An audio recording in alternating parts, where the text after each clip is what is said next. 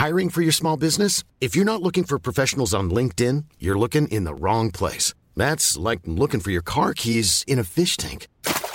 LinkedIn helps you hire professionals you can't find anywhere else, even those who aren't actively searching for a new job but might be open to the perfect role. In a given month, over 70% of LinkedIn users don't even visit other leading job sites. So start looking in the right place. With LinkedIn, you can hire professionals like a professional. Post your free job on linkedin.com/people today.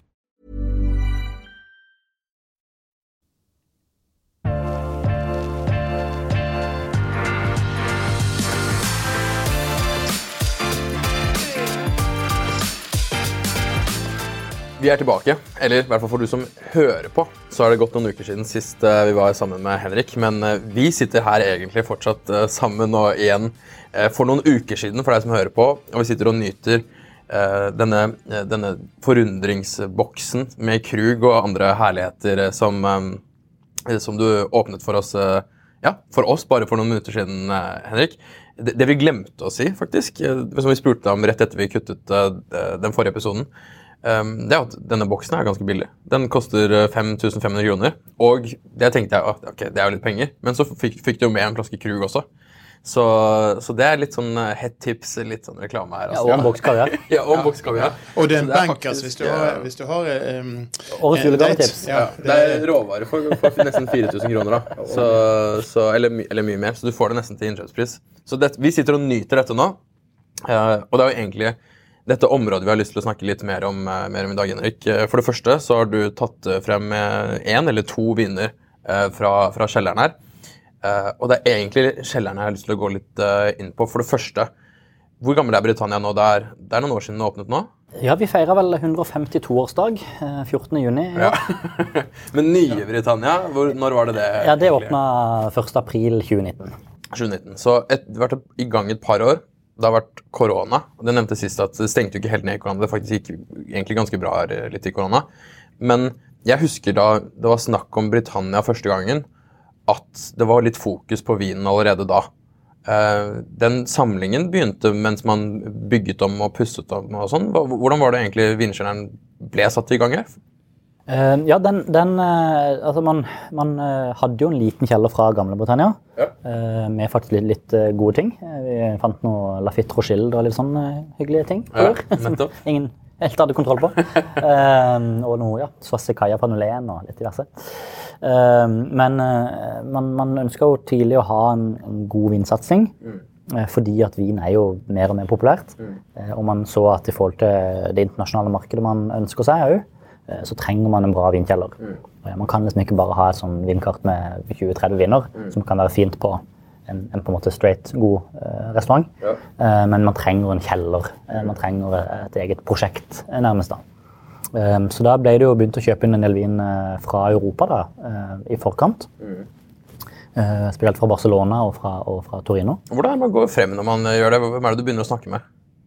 Da brukte vi en prosjektleder som har jobbet med det, og reiste rundt da, både til sine kontakter, og også da via importørene.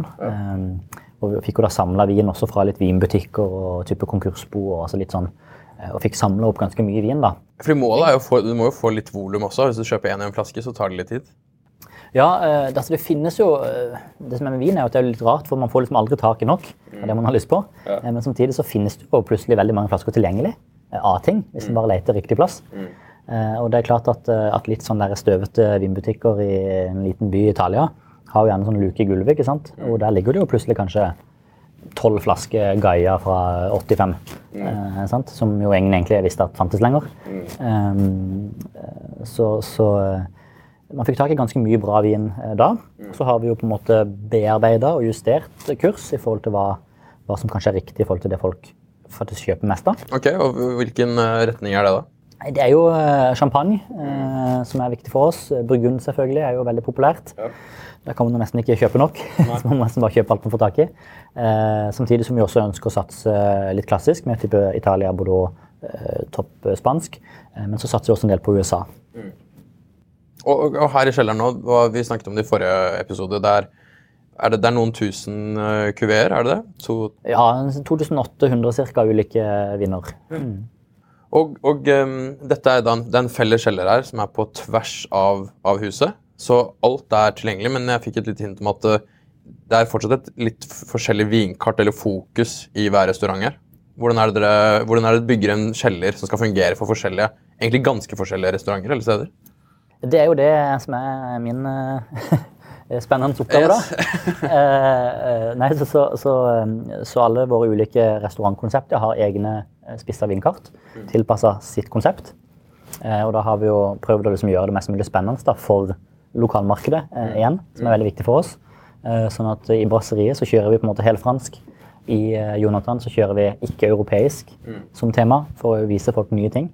Men så har vi jo da hele tiden kjelleren da, som liksom hjertet, som tilgjengelig, eller vinbibelen som vi liker å si, som tilgjengelig for hele huset, jeg håper å si egentlig hele døgnet, uansett om du vil ha en flaske på rommet, eller i en bar, eller hvor som helst. Og der prøver vi da å på en måte sy alt litt sammen, og tilby dette gode, ganske tunge, kraftige, altså solide, egentlig, utvalget av vin da, som i utgangspunktet nesten enhver gjest da vil kunne forvente. Vi har jo et mål om å ha ganske mange tilreisende gjester, internasjonale gjester, sånn over tid. Og det litt sånn at det ganske mange viner egentlig som vi på en måte må ha, fordi at det forventes på et sånt type sted. Så prøver vi å bygge da på en del sånt, men også bygge med årganger. Altså vi må kunne tilby en moden Bordeaux, ikke sant? Vi må kunne tilby moden Brunello og Barolo. Og så har dere litt eventer her og sånn. Og dere har en vinklubb, altså når denne episoden slippes. Nå vi jo i september. Jeg så dere har ganske tett program med ting som skjer. Ja, september en vintage-måned, som vi sier. Så vi har jo besøk av Wins Coonawarra Estate, helt fra Australia, hvor vinmakeren kom helt opp til Trondheim. Fantastisk. Kanskje første gang i Norge. Så fantastisk gøy kveld. Sassicaia har vært på besøk. Fantastisk Priscilla, en av søsknene som driver med salg i dag da, og kontakt utover. Fantastisk kveld. Liora Levi, for å ta noen mer håper jeg, lokale eller norske, har kjørt en kveld med amerikansk vin. Så det masse events, og så blir det et lite event med Felsina i oktober. Og så tror jeg vi skal ta en liten juleferie, holdt jeg på å si. Eller juleferie for oss jo da julebordsesong. Så da blir det fullt fokus på det, og så blir det flere vinevents til vinteren igjen da, på nyåret. Det startet en vinklubb her. Så hva greia med vinklubben? Nei, vinklubben vår, det må jeg jo bare si, at vi var jo faktisk først, før denne her klubben i Oslo. Men vi egentlig hadde promotert det noe særlig. Men vi har jo en medlemsklubb på hotellet, og vi har jo da sett at vi ønsker å bygge videre på det her. Så vi har jo da første liksom, nye klubben, ble da vinklubben, som jo liksom litt mitt hjertebarn også, i tillegg til alt annet. Hvor vi jo da tilbyr 2 smakinger i måneden med varierende tema. Vi har en vintur, vi har en sommeravslutning med litt sånn vintemat, sommerkos, god stemning. Vi har en fine wine-messe, og så har folk også muligheten faktisk til å kjøpe vin på forhånd, sånn at når vi får allokasjonslister, så tilbyr vi da et visst antall av disse flaskene til vinklubben vår, som de da kjøper ut, og så lar ligge hos oss. Og så kan de da bare ta det ut ved et fremtidig besøk, når det egentlig måtte passe da, men det det allerede på en måte betalt. Man har sin egen lille vinkjeller ja, en liten privat vinkjeller, ja, faktisk. Så det har jo egentlig blitt veldig godt mottatt. Vi har fortsatt noen plasser. Og ikke minst en velkomstgave. Fikk det jo. Ja. En ganske eksklusiv nå, vil jeg si. Ja, jeg var fornøyd med den egentlig. Jeg var jeg har jo en sønn boende her i Trondheim, og han sendte meg en melding at Henrik, som min sønn stor fan av, han sier, Henrik har startet vinklubb, du må melde meg inn. Ja, og jeg sendte en melding til, kan du ordne to plasser og fikse det og sende regning til far? Og så var det disse vinglasskofferten som kommet med. Du har valgt ut glass og til dette, med ingravert Britannia inni det. Så det jo et fint stykke. De har med seg glass når de kommer hit. Det det som poenget. Ja, halve poenget kan i hvert fall det. Du må ikke kanskje ha med glass? Nei, men jeg vil ha litt opptatt. Vi har spilt litt på det her, prøvd å gjøre noe litt sånn gøy da, ut av det at liksom, vinklubb litt sånn snobbete, og liksom at man hører historier om folk som kommer til middag og med egne glass, ikke sant, for de redd for at det ikke er godt nok. Eller de som har salt og pepperbøsse på innerlomma, ikke sant, og jeg spilte litt på det da. Så vi tenkte, men selvfølgelig må de ha en glasskoffert med egne glass, så de kan ta med seg til alle de dårlige vennene som har kjipe vinglass. Det jo helt naturlig. Ja, alle gjør det, tenker jeg, sant. Så de fikk da 4 glass, altså 4 ulike. Og så har vi også da, faktisk en medlem så det til, vi har jo også litt nice price på å kjøpe glass. Også hvis man skal supplere. Men de fikk da et Riesling-glass, Performance, som vi snakket om. Chardonnay, Pinot Noir og Cabernet-glass. Så liksom de 4 kanskje viktigste sånn hovedtypene, utenom champagneglass. Sånn at de kan teste og lære mer og videreutvikle hjemme også. Og kjenne hvordan glasset virkelig påvirker da. Så fikk de en Magnum Karaffel også. Og en egen smakebok. Kanskje egentlig dere burde få med dere en som souvenir. Ja, det. En veldig fin lærinnbunden egen smakebok. Og går du et glass og karaffel jo da selvfølgelig gravert med Britannia Wine Club logo, og helt unike. Men kjenner deg rett, Henrik, så jo denne vinklubben basert på at du liker jo å spre kunnskap om vin.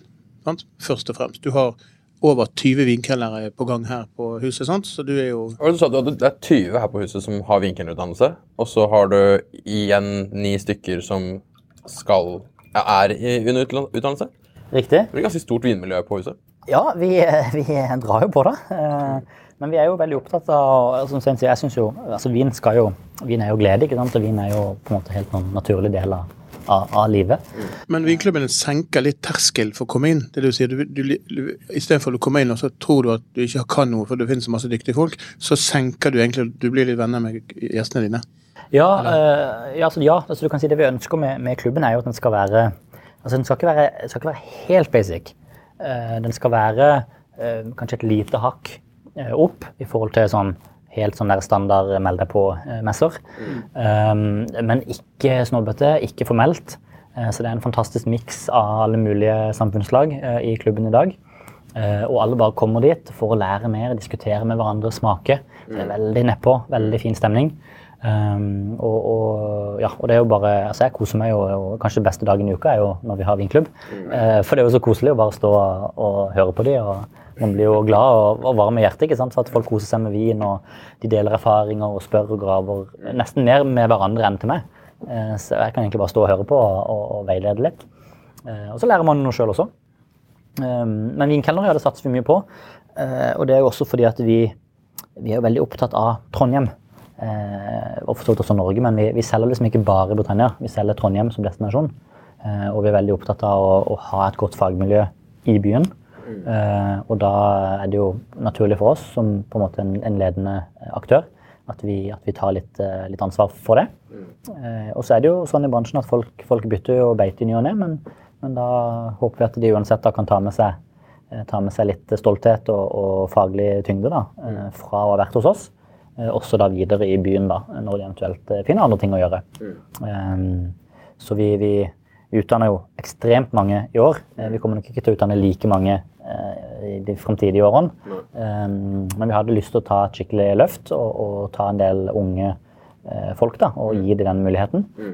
Sånn at ganske mange da vil jo alle våre på en måte hovmester og restaurantsjefer da, etter hvert der vil jo egentlig ha en vinkelutdannelse, sånn mer eller mindre. Som jo noe jeg er stolt av.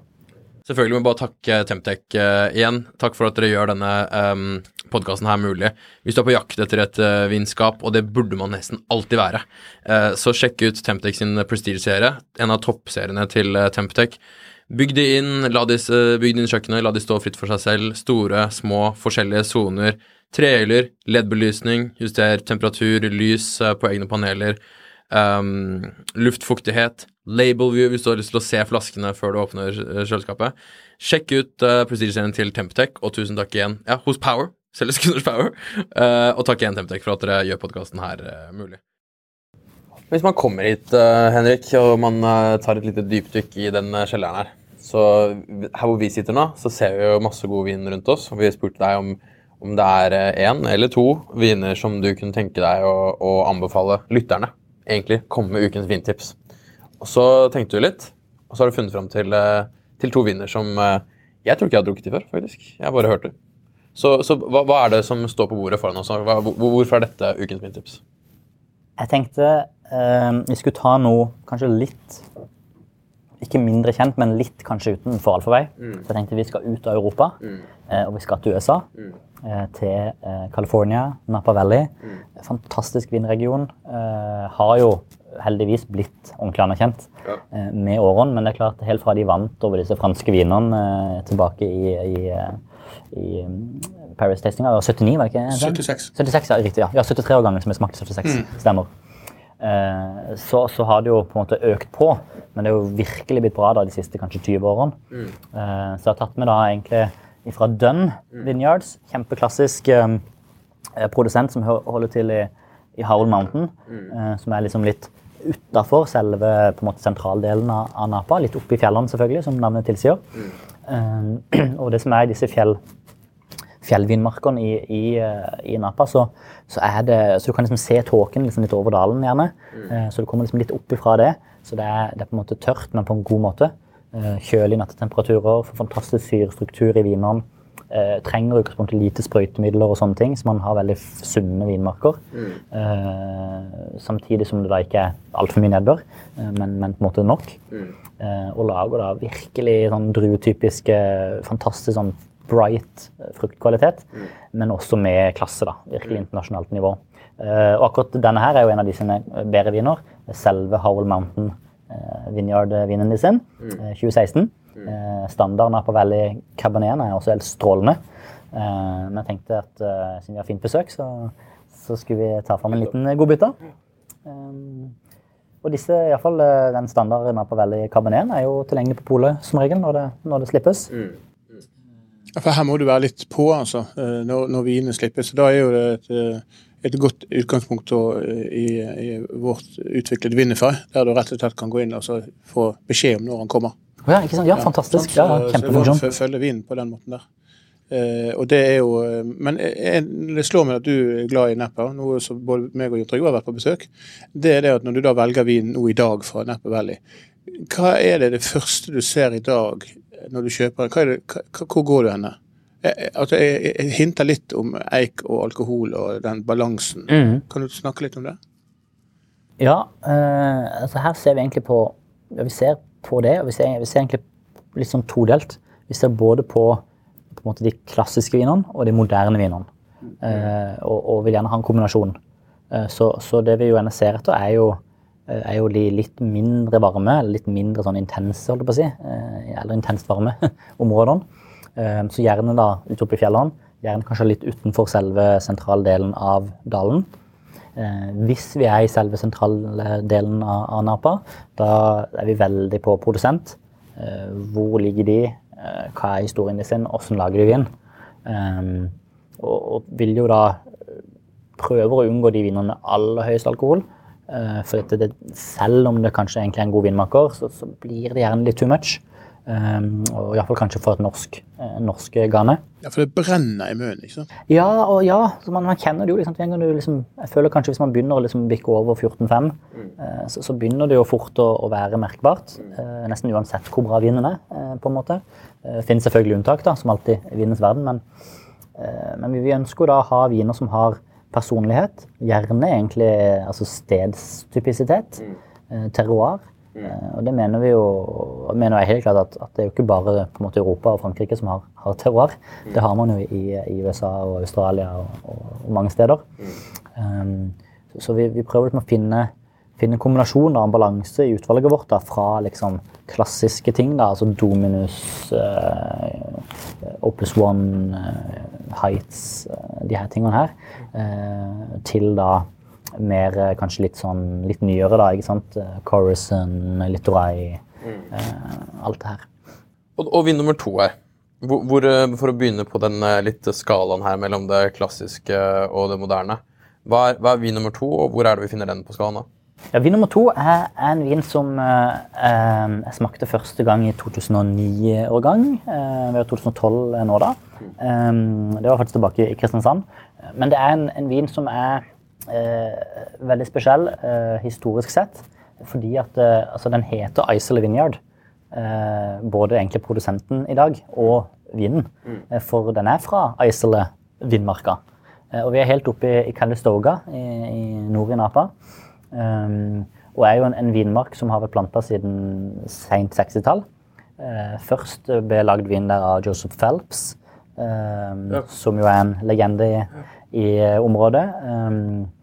Og så ble det jo da byttet eierskap rundt vel med 91-årgangen, som jo er mitt fødselsår, hvor som da var både siste årgangen til Phelps, første årgangen til Arajo-familien, som da hadde kjøpt over eiendommen. Og så har da historien gått videre igjen, at de igjen har solgt da. Og så nå er det da Islay Vineyard. Hvis jeg husker riktig, Svein, du kan jo mye sånn historie. Så det er en eiendom med veldig flott historie, men en fantastisk vinmark. De lager også en sykt bra Sauvignon Blanc, litt sånn hvit Bordeaux-inspirasjon. Hva, i nærheten? Ja, samme. Ja, det ligger nede i dal, altså der det er mer fruktbart på rett og slett. Så ikke selve Islay-vinmarka, men i Calistoga da. Men har du det i kjelleren her? Jo, nå er jeg veldig usikker. Jeg pleier å huske alt vi har, men vi har i hvert fall lyst til å ha det, for jeg har prøvd å få tak i det. Han vet ikke blant de 12 000 viner hva for viner han har i kjelleren, så det er helt tydelig at han trenger et bedre lagersystem. Det er dumt at det her går live, ikke sant? For at der får jo alle vite det. Ja, men det er jo litt morsomt å vite det, at han har ikke helt kontroll, men jeg har et inntrykk av ryddigheten rundt på kjelleren her, at det er veldig bra. Men hvor er denne på skalaen av det tradisjonelle og det moderne?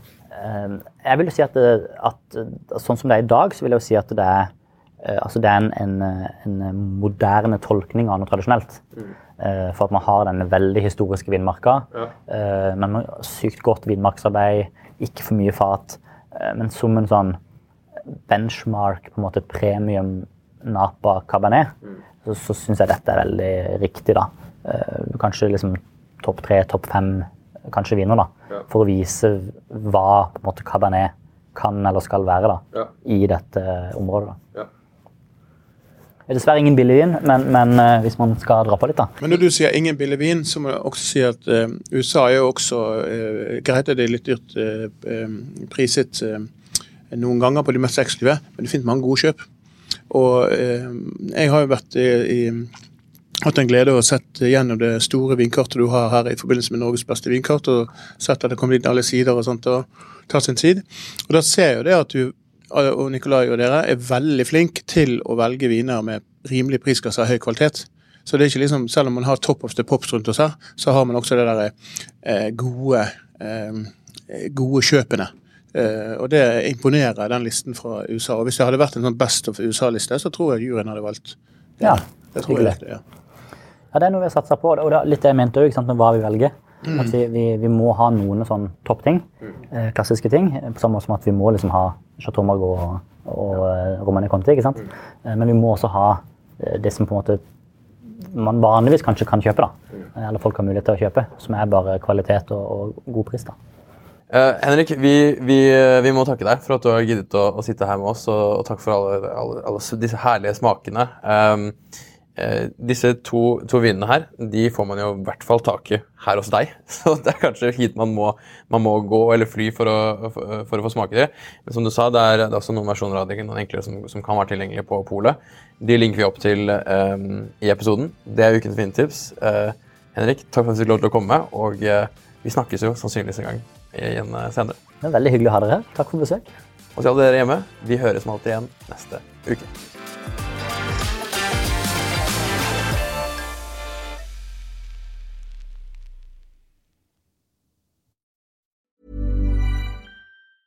Ever catch yourself eating the same flavorless dinner 3 days in a row?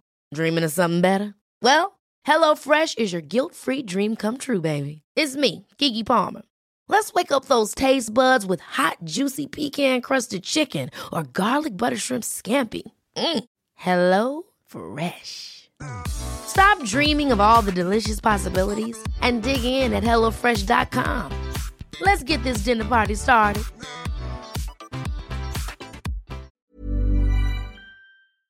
Ukens vindtips med Svein en Finansavisen-podcast. Programleder Svein Lindin, produsent Lars Brenden Skram, og podcast- og videoansvarlig Marius Mørk Larsen. Ansvarlig redaktør Trygve Hegdar.